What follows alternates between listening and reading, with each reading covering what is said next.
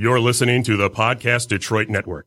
Visit www.podcastdetroit.com for more information.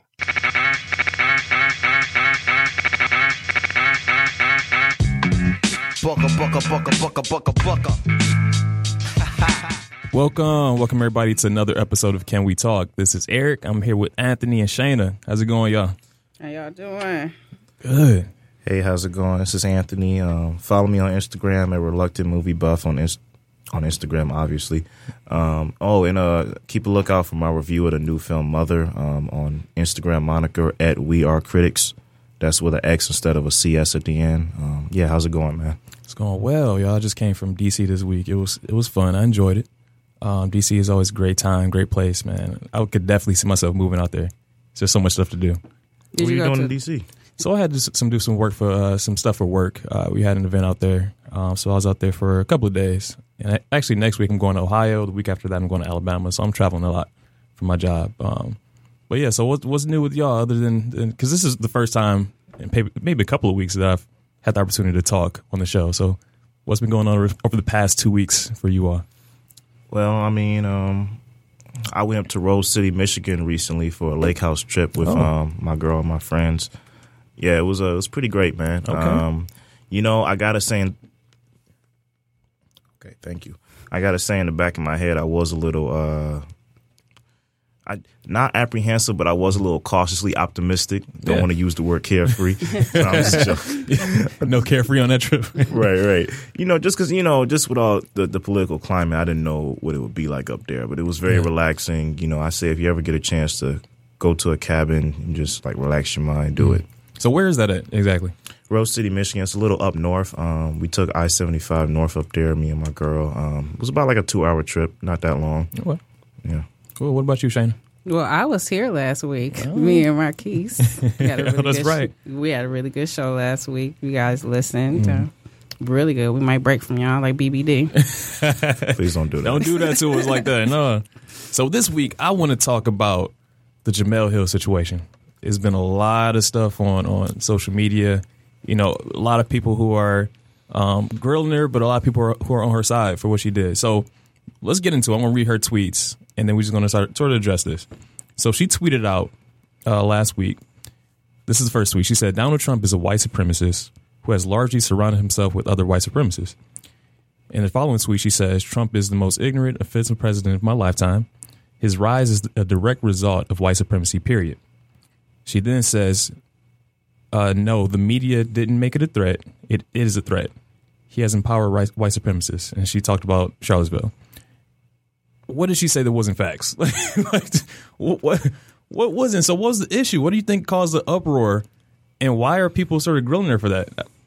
Well, I mean, I guess I'll just start off saying, Jemele Hill, I would have been a little distraught and crestfallen if she lost her job. I really would have been. I mean, first off, she's a Spartan. So you got to support those. MSU.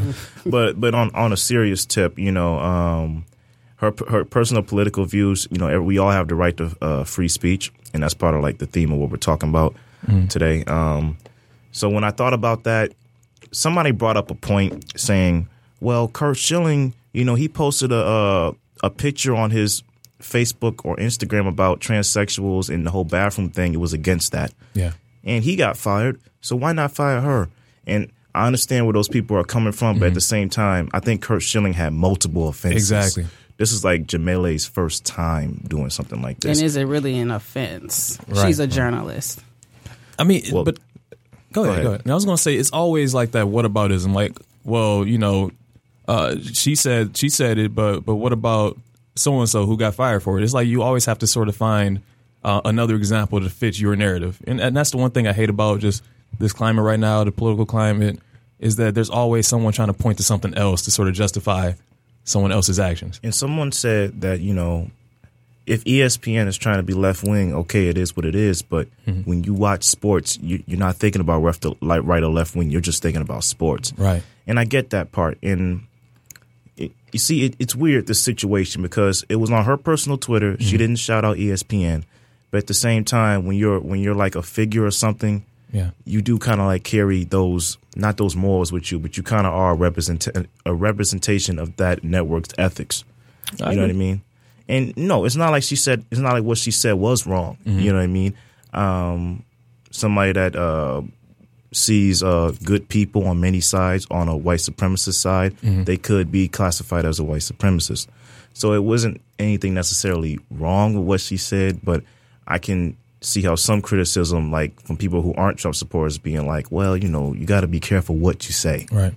I mean, but even in today's climate, and you're looking at the things that are happening in terms of the NFL and the players who are taking knees during the national anthem, I mean, it does blend the two between sports and politics. And I think, you know, in her case, she is just sort of pointing out, you know, where that flaw lies. And so even though she is a sports journalist, I think that with what's going on, and there's such a mix between, you know, the political realm of what's happening today in terms of, you know, the racial injustices, discrimination that a lot of the players have faced. Even if you look at Michael Bennett, what was going on with him, I think this was her sort of speaking against that and speaking against the administration, who hasn't really denounced what's been going on. So yeah, I think it was merited. I think it was warranted what she said. But I kind of, I mean, I definitely agree with what she said, but I can't remember or recall a time where any journalist, white or black, has used the term white supremacist or white supremacy in such, like, high volume now. Yeah.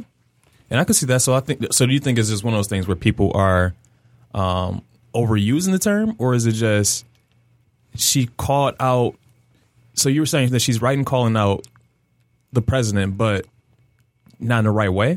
I believe she did it in a correct manner when she was tweeting that she was responding to someone. So I believe that she was correct in her, but it's just the term white supremacy and the term white supremacist, I do kind of feel like is being overused. Yeah, it is. And I was going to say, she did bring up a good point when somebody, I don't know the exact video, but someone did interview Jemele after the incident, and she was like, you know, as a sports journalist, you can't tell me this isn't relevant, because in sports we're talking about Colin Kaepernick and him being, you know, kind of blackballed a bit for taking a stand. That connects, you know, so I kind of have to comment on this stuff. Yeah, and I think that's why what I was kind of pointing to. You have to, especially in this day and age, if you go through and don't say anything, you're witnessing the stuff that's happening, and you remain silent, I think that's a bigger issue. And so I understand that there are consequences to actions, and so, you know, ESPN has the right to do what they must. But to fire her for the offense, I'm glad they didn't, because I feel like that would have caused a lot more uproar. But also hearing what her coworkers have done as well. So her coworkers were pretty much the ones, they were trying to get rid of her, and they were like, no, I'm not going to work with anyone else. And so they sort of shielded her in that regard. And so I think that was definitely, you know, commendable on their part for. Yeah, the co-workers stood by her. It was corporate that was trying to push her to the side. And then the corporate made a statement just saying that it was inappropriate. Let me see if I can find the tweet. Basically that she has a right to her personal opinion, but not to publicly share them on a platform that implies that she was in any way speaking on behalf of ESPN. And that's tricky, because I can understand how someone could say, well, she wasn't. It was her personal account. But then again, when you look at people's Twitter biographies, you know, a little biography on Instagram saying, oh, I'm a commentator on ESPN's. Yep. So it's both sides. And it brings a larger question of, even looking at the NFL, some people say that as an NFL player, you need to stay in your lane. You need to stick to sports. Right. But again, a lot of them are affected by what's going on in the world today. And so where do they fit in? Where can they have their voices heard without being pushed off and saying, oh, you're an athlete, you can't say this stuff. Like, this is your job. Your job shouldn't really delve into politics. Where is that line? I think for the most part, like, people want black people and people of color to suffer in silence.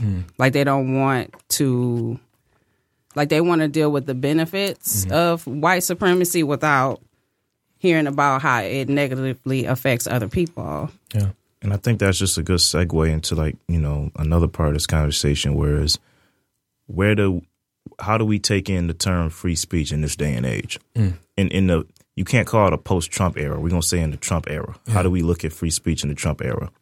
That's a great question. One of the most alarming, examples of hypocrisy I've seen on social media today is that when people who consider themselves left-wing or just anti-Trump in general, maybe just independent voters, they talk out against Trump. Oh, you guys are so mean. Why you guys got to come for his head every time? Where it's like, well, for 4 to 8 years, people called Obama a monkey. Right. They called Michelle Obama all kinds of names. That's not what a first lady should look like, and so you're acting like what you call us snowflakes when we talk about your leader. And I think like Chris Rock made a good point where it's like all of this racial stuff against Obama is actually hindering black people from effectively, constructively critiquing the Obama administration. Right. That's a valid point. I didn't even think of that.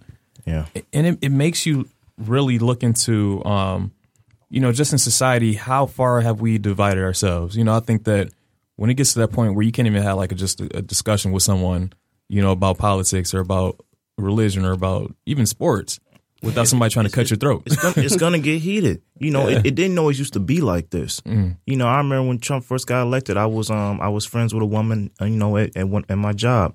I found out she was a Trump supporter, and I didn't come for her head. I was just really trying to understand. And at some point in the conversation, there were kind of passive aggressive remarks made. And yeah, it gets heated nowadays because it goes beyond politics, I think, with this term. Yeah, and I think often with freedom of speech, we need to realize that, with freedom of speech comes the freedom of consequence. And, I think that when we're looking at being able to exert your right to say what you want, to do what you want, it is it's a controversial issue because some people feel that as a representative of whatever organization or as a representative, even as a United States citizen, you do have that right, but you also can justly be penalized for what you say. And so that's where it really digs with me is what can you do? Because think about it, the things you put on social media are there with you forever. But we're looking at a president who puts stuff on social media with no consequences at all. Right. And so it's like I'm being punished, but he can say whatever he wants to say and not get punished. Yeah. But I guess how do you what is your guys' understanding of freedom of speech? Because my understanding of freedom of speech is freedom to say, what you feel or your freedom to your opinion, it's not, something that's not dangerous or threatening or something like that without going to jail. That's my understanding of it. So it's not freedom from saying what you want and not getting fired. Yeah. Freedom from saying what you want and not catching these hands. Right. It's just simply you can't be jailed for what you say. But then again, catching the hands, that's on the side of the oppressed who becomes the oppressor. That was their decision to make that person catch those hands. I'm speaking hypothetically, but freedom of speech, it's complicated to me. I believe you are free to believe what you want to believe. If you believe in God, if you don't believe in God. If you believe we're all created equal, if you believe that I'm inferior to you or white people are inferior to you as a black man, you're free to believe that. And no, you're not free from getting fired, of course not. And I think it's tricky to try to define that from where I'm standing because it seems like the lines have been blurred to me. And I think it goes back to when, especially during Trump's campaign, he talked about this sense of we're too politically correct. And politically correct being this thing as to being too soft or being too sensitive, which sort of made people more eager to say what they want and willing to say what they want just off the top of their head without looking at the consequences of what their actions sort of impose. And I think this whole thing about being too PC, being a snowflake, I think that's the right's way of sort of not manipulating, but sort of degrading the left or those who sort of skew left under the guise of being a First Amendment speech, First Amendment right. But like you said, you can still catch those hands. But legally, if someone says something to you that you don't like and you punch them, you're still in the wrong, right? So, but you know what? To go by your point, you know what makes that still hypocritical? If the right wants us all to say, well, let's not be so PC. The minute we stop becoming PC, then it's like, oh, you're going too far. Right. You're wrong. You haven't given Trump a chance. So it's it's not coming from a sincere place. Yeah, because I mean, if you look at Hill's statement, that was her not being politically correct. If you look at it, so being politically correct would be towing that line and not saying anything. So she decided to say something. She decided to say what was in her heart, and now she's facing backlash for it. Well, I don't follow Jemele Hill on Twitter, but I follow a lot of sports fanatics, and so they retweet her a lot. Yeah. So every now and then I'll click on the tweet and I'll see the response. So even before this and even before the mass layoffs at ESPN, she could tweet, her opinion about basketball, and then underneath it'll be a response. So you should get fired. Oh, wow. Like, you're unqualified. You can't do your job. Like, just, mean and nasty things, said toward her. And I'm not sure how her notifications work, because you can adjust those on your Twitter. So I'm not sure if she's actually seeing this, but I see it. I agree. I feel like she has a lot of nasty comments, regardless, like you said, regardless of what she posts. And I think there's this sense of, even since she's a woman, and let alone being a black woman in an industry that's typically dominated by men, I think that she faces, just off of that, a lot of backlash and a lot of criticism unfairly.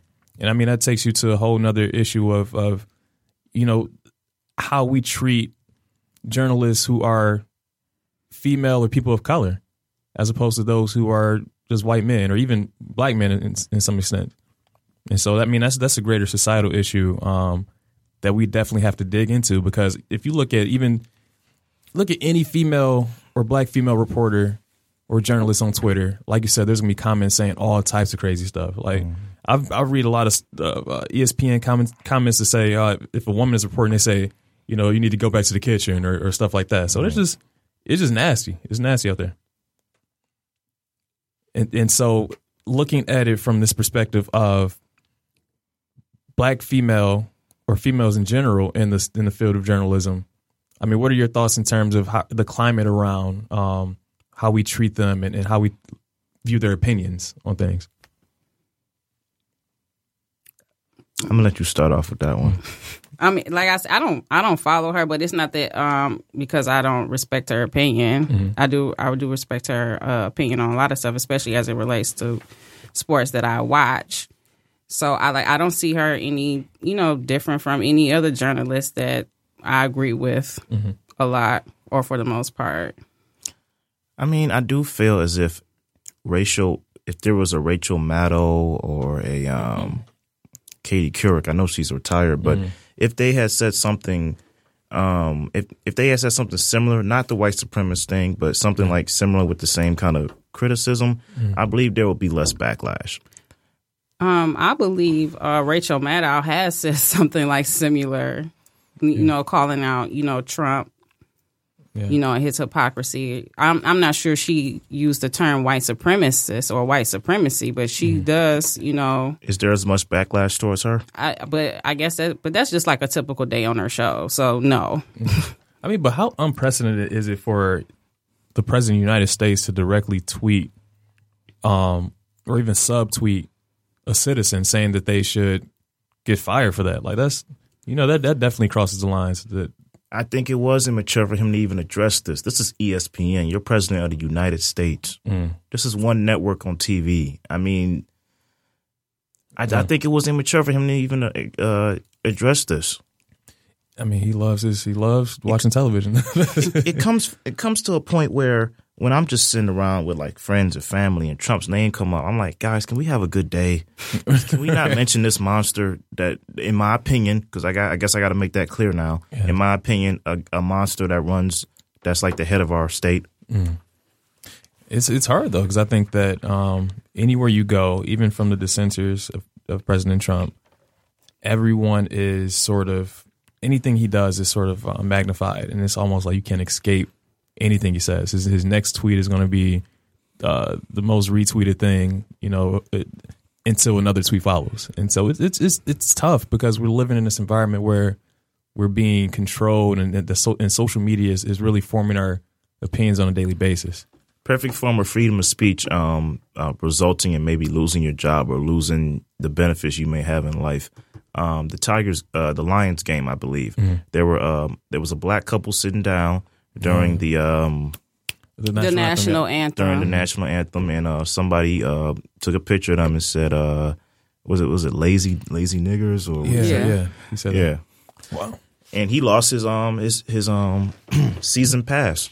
I don't know if he lost his job. I think he's an entrepreneur. So yeah. And that's definitely, I think, I commend Alliance for that because, again, you don't want people who are in some way representing your organization because even as a fan, you're representing the fan base and you secondhandedly represent the organization. And so if you have individuals who, if I don't feel comfortable going to a game because I see someone who is a season ticket holder who sits next to me are making comments like that, I'm going to take my money elsewhere. I'm going to leave. And they were also season ticket holders. So I do believe the organization that you have a responsibility to protect your clientele. Even with the a couple of things that happened downtown Detroit recently, they opened up the new arena, the Little Caesars Arena, and they had the Kid Rock concert. And so it was a lot of issues around Kid Rock only because he showcases the Confederate flag at his concerts. He's running for Republican as a Republican senator for United States. I don't know why. Only in America. only in America. And so he faced a lot of backlash based off of the fact that he does sort of represent that Confederate culture and that Southern culture, which he's not even from the South. Yeah, he's from Michigan. Which I don't understand. But do you think that, and it goes to freedom of speech, in that situation, I mean, is it fine for him to display that? I mean, he has the right to. The Confederate flag means different things for different people. I mean, when you speak to certain people who are from the South, who they're not really, I'm not that educated on this matter, so forgive me if I slip up, but they're not really all that, about that Robert E. Lee life, but it's more of kind of like a pride, kind of like a pride, kind of like something you keep in the house just for. And it's nostalgic to you because it was around when you were growing up. They don't look at it as, slaves being hung, Civil War and all that. So it means different things for different people. For Kid Rock, I don't know if his origins come from the South. Yeah, because he's from Michigan. So I'm a little confused when it comes because didn't we win? Right. I mean, seriously, the South won the war. My bad. I believe they got what they got rid of chattel slavery through Congress, but they still had convict leasing. They still had peonage. And some people even still had slaves. I remember they tried to prosecute a guy. They found him guilty, but there was no precedent because nobody had ever been convicted of still having slaves. And this was in the 1920s. That's interesting because I've actually, when I've done some research about, the Reconstruction era after Civil War, there was a lot of, obviously slavery was no longer the law of the land, but people took their time. Like in the South, they took their good old time to even tell the slaves, you're free. And that sort of led to, again, you sort of saw that slavery was still in the system, although it was illegal, and no one was doing anything about it because they slow walked it. Okay, and it's a little loophole in the 13th Amendment, the except for punishment for crimes loophole. Right. So, black people were criminalized and then locked up for not having a job, for, walking around and stuff like that. So when I say I believe the South won, I say that because we have the biggest population of black people in the South, but they don't have any political power. So you're talking about more of a long run type of thing, like they won in the long run? Yes. Oh, okay. That's an interesting perspective. So look.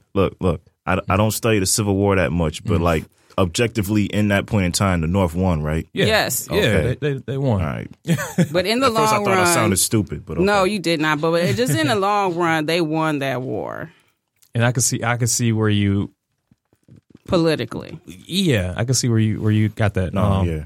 Only because, and if you don't control, your right to vote and your right to have representation, you really don't have any political power. And the political power is one of the resources that really is needed in order to sort of get yourself out of certain situations. And yeah, and even looking at sports and you're looking at what we do today, I think that I've always never cared for I love watching sports, but I never cared for the way it's structured. I feel like the NFL draft is sort of like a slave auction block Yes. for the most part. And so these athletes are half naked. The combine is just it is a slave. Even when I watch football, I did not watch that. It made me uncomfortable. And the fact that in the NFL you have 31 owners and not one of them looks like any other players that on the team. Yeah. Like majority of the players on the team. But it's a league that's 70% black. Not one NFL owners. I mean, honestly, I'm not really a sports fan, but I was aware of who Jemele Hill and the man who she comments with. I think his name is Michael Smith. I was aware of their segment. I've seen it on TV in certain places. So yeah, that did resonate with me. But yeah, I'm not really a sports fan. But the NFL draft does seems very odd to me. It does, and then we display it on television all day. For the week of the combine, they will go through every single player and make comments like, "Oh, he's." It seems like a get out teacup situation. It does almost. And Marquise is at the door. Oh, we have Marquise joining us soon. And the fact that we just sort of glorify the athletes, the athletic side of them, but once they step outside of that box and sort of express who they are as a person, we are quick to sort of shut that down. Yeah, like that's not your job. Like your job is to run up and down the court or run up and down the field. That's not your job to give political commentary based on your experience. Right. And I don't get that. Like we got Marquise joining. Marquise, how's it going? What's up, man? Good to see you. So right now we're talking about essentially the combination or the blending of sports and politics. And so right now we're in a time where, and I know I'm sure you saw the Jemele Hill situation where, she's being sort of scrutinized for really speaking truth to power, and telling her feelings of what's going on in terms of the President Trump, and she's facing a lot of backlash and criticism for that. And we're talking about right now is, how the NFL has, 31 owners, and none of them really represent who the majority of the league is. In a situation where, even in the NFL Combine, it looks like a slave auction block for the most part, man. The way that is set up and ran. So what are your thoughts? Since you being in journalism, you have an understanding of sort of the boundaries of what journalists can say. And I guess in sports journalism, it's a little bit different. You're sort of told to speak just to sports, aspects of sports. Right. So what do you think about that situation with Jemele Hill? And do you think that she was right to say what she said, and the criticism that she faced after that, do you think is warranted? Well, I don't know a lot about it, to be honest with you. I mean, I heard she said he was a white supremacist. Yeah, and I can read the tweets for you if you want to. Yeah, read it for me. All right. So the first couple of tweets, she just basically said, Donald Trump is a white supremacist who has largely surrounded himself with other white supremacists. Trump is the most ignorant and offensive president of my lifetime. His rise is a direct result of white supremacy, period. Okay.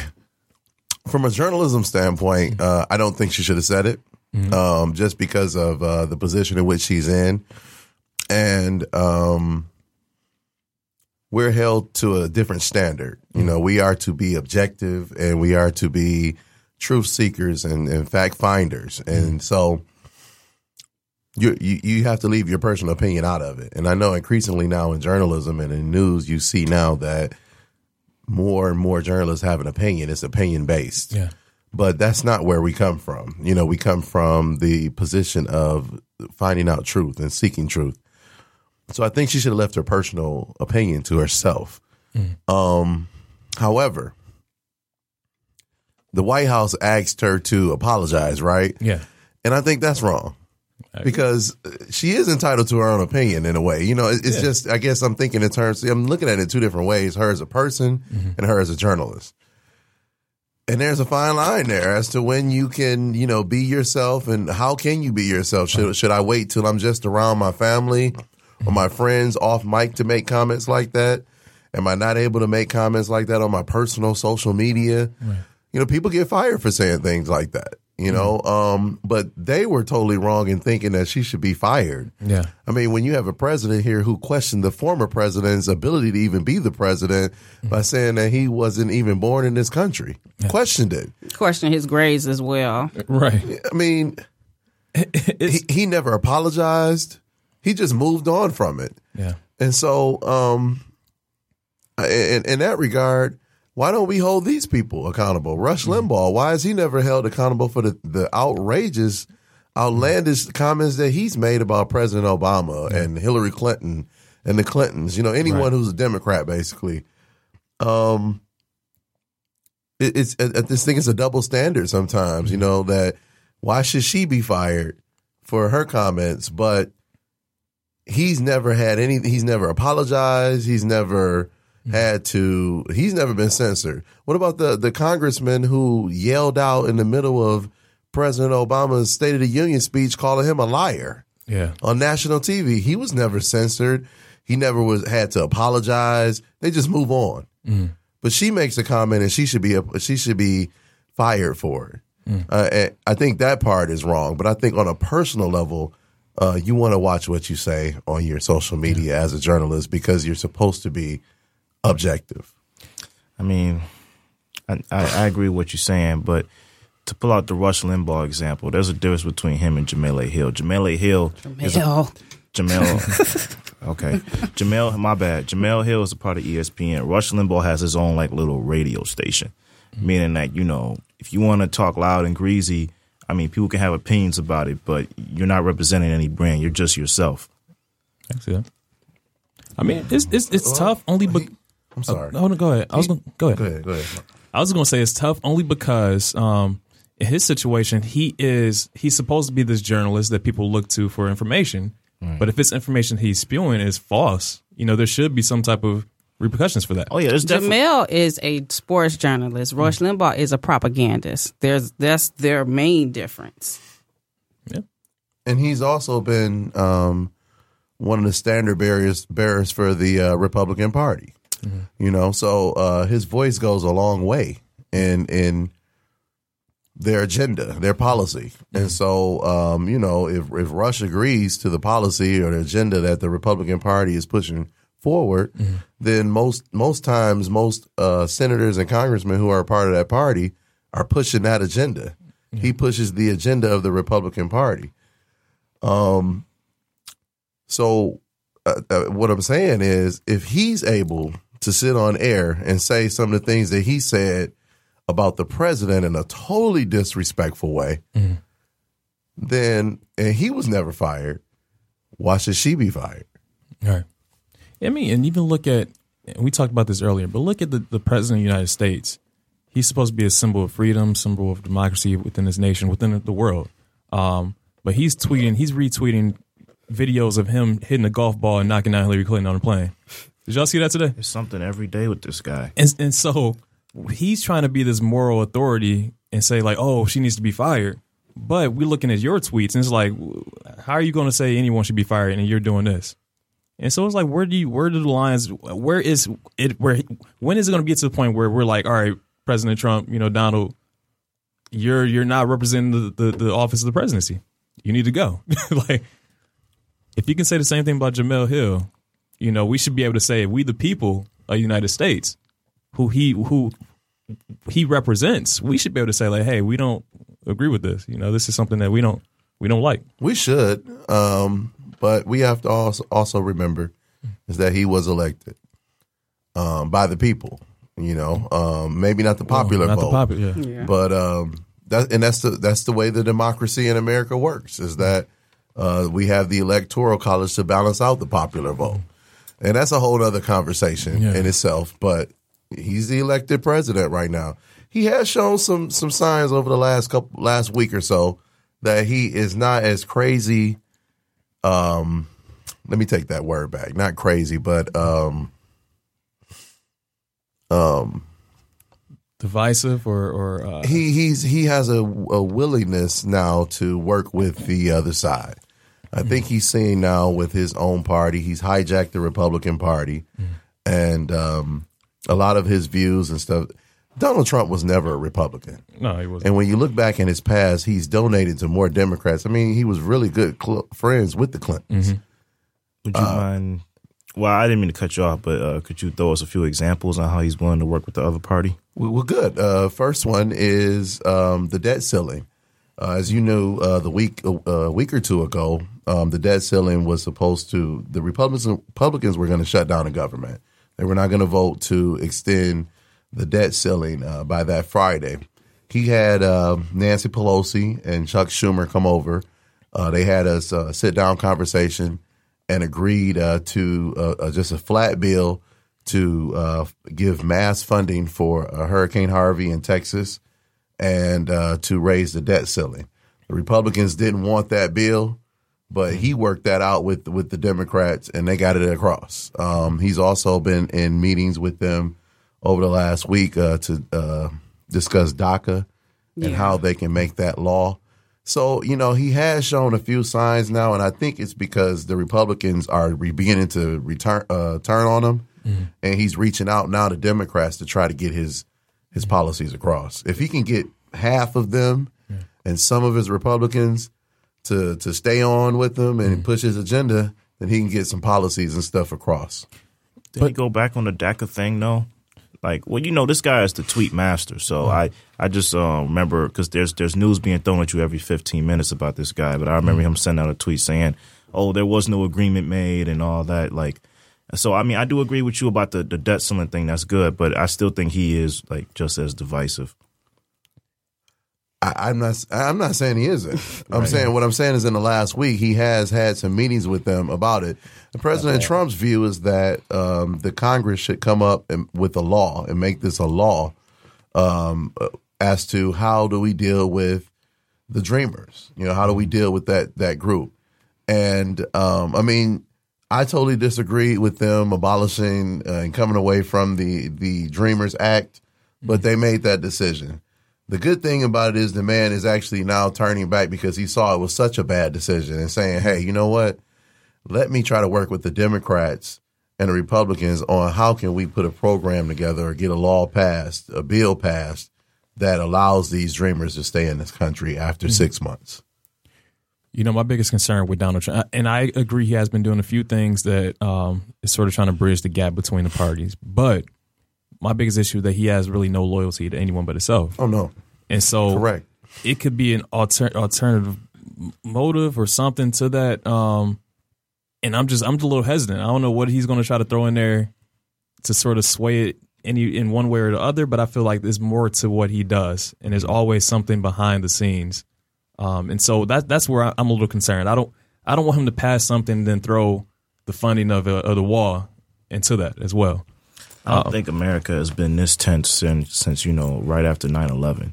Yeah. We're in a tense spot right now. Because it's not just him. It's also, it even has to do with the climate. The hurricanes coming our way. It has to do with North Korea. Yeah. We're in a very tense spot right now. Yeah, and we are. And I think that we have to navigate a lot of challenges that we didn't really foresee. And I think we always had that North Korea issue. North Korea was always there lingering for the past 3 decades. But it's just one of those things where it seems like it's coming to the head at this point. And I think you have sort of the right recipe of 2 leaders who really don't care. They just care about their popularity. They just care about doing what they feel, and not having that person, not having a person who is a stabilizing force on either side is always a challenge, especially when we're dealing with political issues such as North Korea and even issues in terms of dealing with natural disasters. And it's tough. It's a tough time. I think dealing with, going back to free speech, I think sometimes when I try to look for objective news, and we talked about this during our social media talk, it's hard out there. I mean, you got sites such as the other 98%, which is extremely left wing. You got right wing news. You got Fox and other things, and it's hard finding objective news about that out there without a reporter bringing in his or her own little feelings about it. I can't believe he said this, but today in news, I'm like, yeah, and it's really hard, because it's easy for me, as a black woman to effectively, sit in a group, surrounded by other black people and critique, oh, yeah, Fox News, what they said was wrong. But if I critique Joy Reid and say what she said was wrong, that's not correct based on the stats. You critique Roland Martin, you get a little few side looks. It's you can't because I don't want to do the Donald Trump thing and say incorrectness on both sides. Yeah. But yeah, like it's really hard to find like objective news. It's tough. I mean, it's so polarized. It's almost like being in the East Coast, West Coast rap beef, where you on one side or the other. And I think at this point, it's not healthy. I think we are as divided and polarized as a nation as we ever been. You know, I mean, even the Civil War, but we're close to that in terms of being divided. And I think that, you know, that next step is going to be something that escalates this. And I'm telling you, if Donald Trump gets impeached somehow through the Mueller investigation, it's going to be off the chain. I think people are not going to, at least on the right side, they're going to fight that. I'm scared of Pence, man. I think Pence is a guy that knows what he's doing and doesn't tweet, and that's even more of a threat. That's why I say we're in if you don't support Trump, you're in a very tense place right now. Mm. Well, but with Pence though, he is scary, but he also, I mean, you know what to expect from him. Like, you don't know what to expect from Donald Trump. Any day it just be one day he's like, all right, I don't like black people. We're going to start slavery. It's just like it's no rational thought for him. It's more so off of emotion. And I think any leader who leads off of emotion and don't really think logically about stuff, that's where you have a recipe for disaster. Yeah, because because he's so emotional and unhinged, our reaction to him is like emotional. Mm-hmm. And unhinged sometimes. Yeah, unhinged sometimes. You say the same thing about free speech. I think he is the living example of the consequences of free speech. Mm. You know, when you act emotional and not, you know, off rationality, you can be a recipe for disaster. I think he's actually, I agree. I think that he represents what people wish they could say. And again, it goes back to the political correctness. A lot of times, and I'm not white. I can't speak for the white experience, but I think there's a sense that they are afraid that they're giving up something, or that they're not being heard. And I think that, you know, as you're starting to see the influx of immigration, as you're starting to see that minorities are more represented in entertainment, on television, we're out there more. I think there's also the sense of, all right, what happened? Where are we going? And I think that's it's natural. It's a natural feeling. I think that's a natural reaction for anyone to feel like, all right, I need, where are we? Where do we belong in this situation? It's gotten so bad. You give some of these people greater platforms to speak. Mm-hmm. I remember Megyn Kelly was interviewing Alex Jones. This is a very radical guy that believes, I think he said the Boston Massacre didn't happen. Wow. It was either Boston Massacre or Sandy Hook. He said one of those. Sandy Hook. Sandy Hook, yeah. He said Sandy Hook Massacre didn't happen. She gave this man airtime. Mm. You know, there needs to be limits to free speech, I guess is what I'm saying here. I mean, but look at, you know, the alt-right. They were trying to do a rally at Michigan State. Michigan State shut it down. They denied them. And now Michigan State is getting sued by them. And so, and in court, it probably would uphold, because that is a denial of freedom of speech, First Amendment. So it's like, all right, you can deny them, but then you're going to face legal action. I mean, They denied them, I guess, as a reaction to what happened in Charlotte. Like, this is a big institution. They have, like I said earlier, the responsibility to protect the people that go to their school. I agree. I completely agree. It's just right now, you know, there's a legal cover for your First Amendment rights. And so just saying you can't do it because you can't speak here because your speech is hateful. Obviously, morally, I agree. But when it comes down to legally, you know, they have that right, unfortunately. As in, we all have the right to speak on a public campus or public institution. But your right to freedom of speech can be denied if it's spewing, if it's something that could incite violence. Yeah. Under the law, it can be denied, and that's why Michigan State denied it. You take the Million Man March, you know, or the Martin Luther King's "I Have a Dream" speech in Washington. These were peaceful assemblies. Right.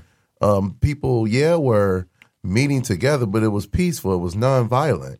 You know that bringing something like that on a college campus, the likelihood of violence spewing from it and having what could be a major catastrophe with MSU that has over 20,000, 30,000 kids. I mean,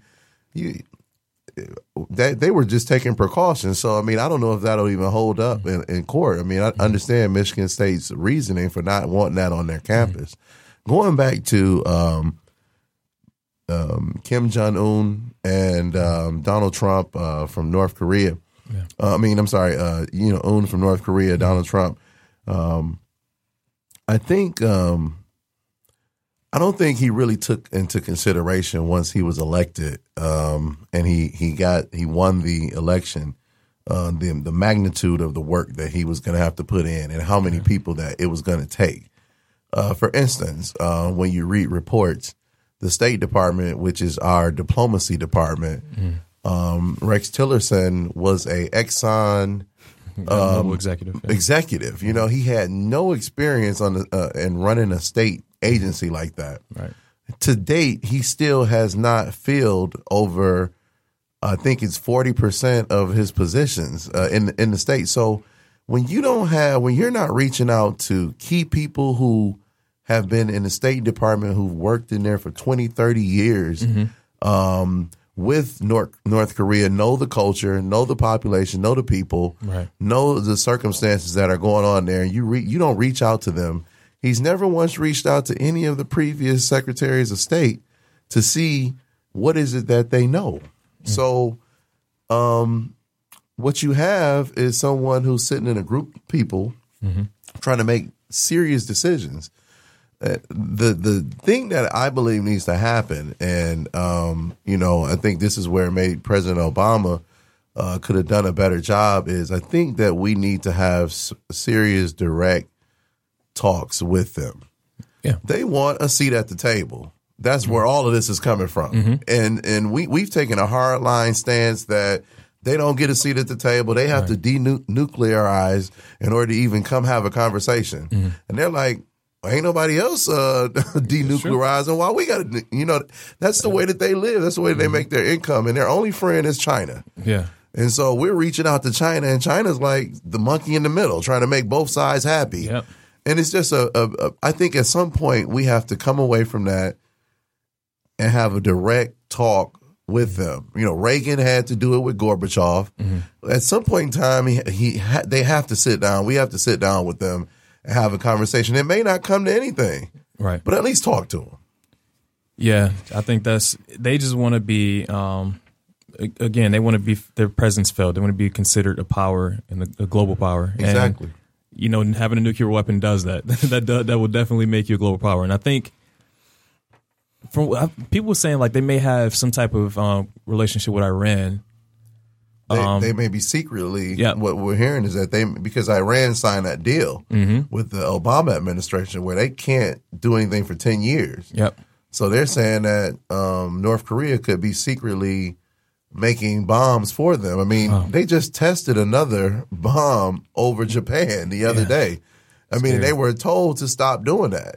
So if we don't, when I was going back to Rex Tillerson and the State Department, if we don't have state leaders like our Secretary of State, who's engaged in direct talks with them, we're headed to war. And if you notice, that's what they talk about. You hear Jim Mattis on like, war should always be military option should always be our very last option. It shouldn't be the first thing that comes out your mouth. Yeah. But Mr. Trump doesn't know that, and he hasn't surrounded himself with people that will speak to him and speak that to him and say, no, Mr. President, shouldn't be our first option. And if they do, they'll probably get fired.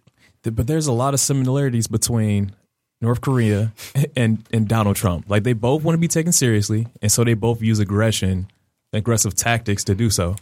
I think that Donald Trump has a inferiority complex, so to speak, and I think that he doesn't understand how governance works, and so he goes directly off the map. He goes unhinged in situations like North Korea, when you have to realize that North Korea always does this. They test every single administration. But it's those presidents, those people in power who have that even killedness, and they understand, like, all right, I can't get too high or too low in North Korea because that's just how they are. I think once you realize that, then you take their power away. But right now he's feeding into their power because he's trying to go all out. He's trying to do whatever he can. Trump's trying to do whatever he can to stop them, and he's putting on the table those war options. And North Korea is like, hey, we don't have nothing to lose. Like we're poor as an economy. You know, they don't have really any power right now. So a war can only just make them better in their eyes. Yeah, he better pay attention to his predecessor. You know, you cannot make hard lines like he said. You know, if they better not threaten us one more time, or they'll be met with fury and fire. Right. And then they did it 3 more times. Yeah. You know, just like President Obama stepped up to the podium and said, you know, if Syria gasses if the president gasses their people one more time with these chemical weapons, that's a hard line. And then they did it. Yep. And then we did nothing. You know, so, you know, I think he needs to widen. And President Obama has reflected back on that and talked about how he maybe shouldn't have made that comment, because the world will test you. Yep. Oh, yeah. Someone will push that button and they will see how far you will go. You're willing to go. They're both guys that just want to be loved, man. They do. They do. Trump and Kim just want to be loved, man. They He's do. getting enough love from Dennis Rodman. That's it, man. That's all it comes down to. It boils down to them wanting to be respected. They want to be feared as leaders. And they want to be loved by as many people as possible. That's it. I guess this is we're done. This is the end of Can We Talk. I want to thank you all for joining us today. Great discussion, and we will again follow us on social media, unofficial. On Facebook, unofficial. Can We Talk podcast, and we will be back next week.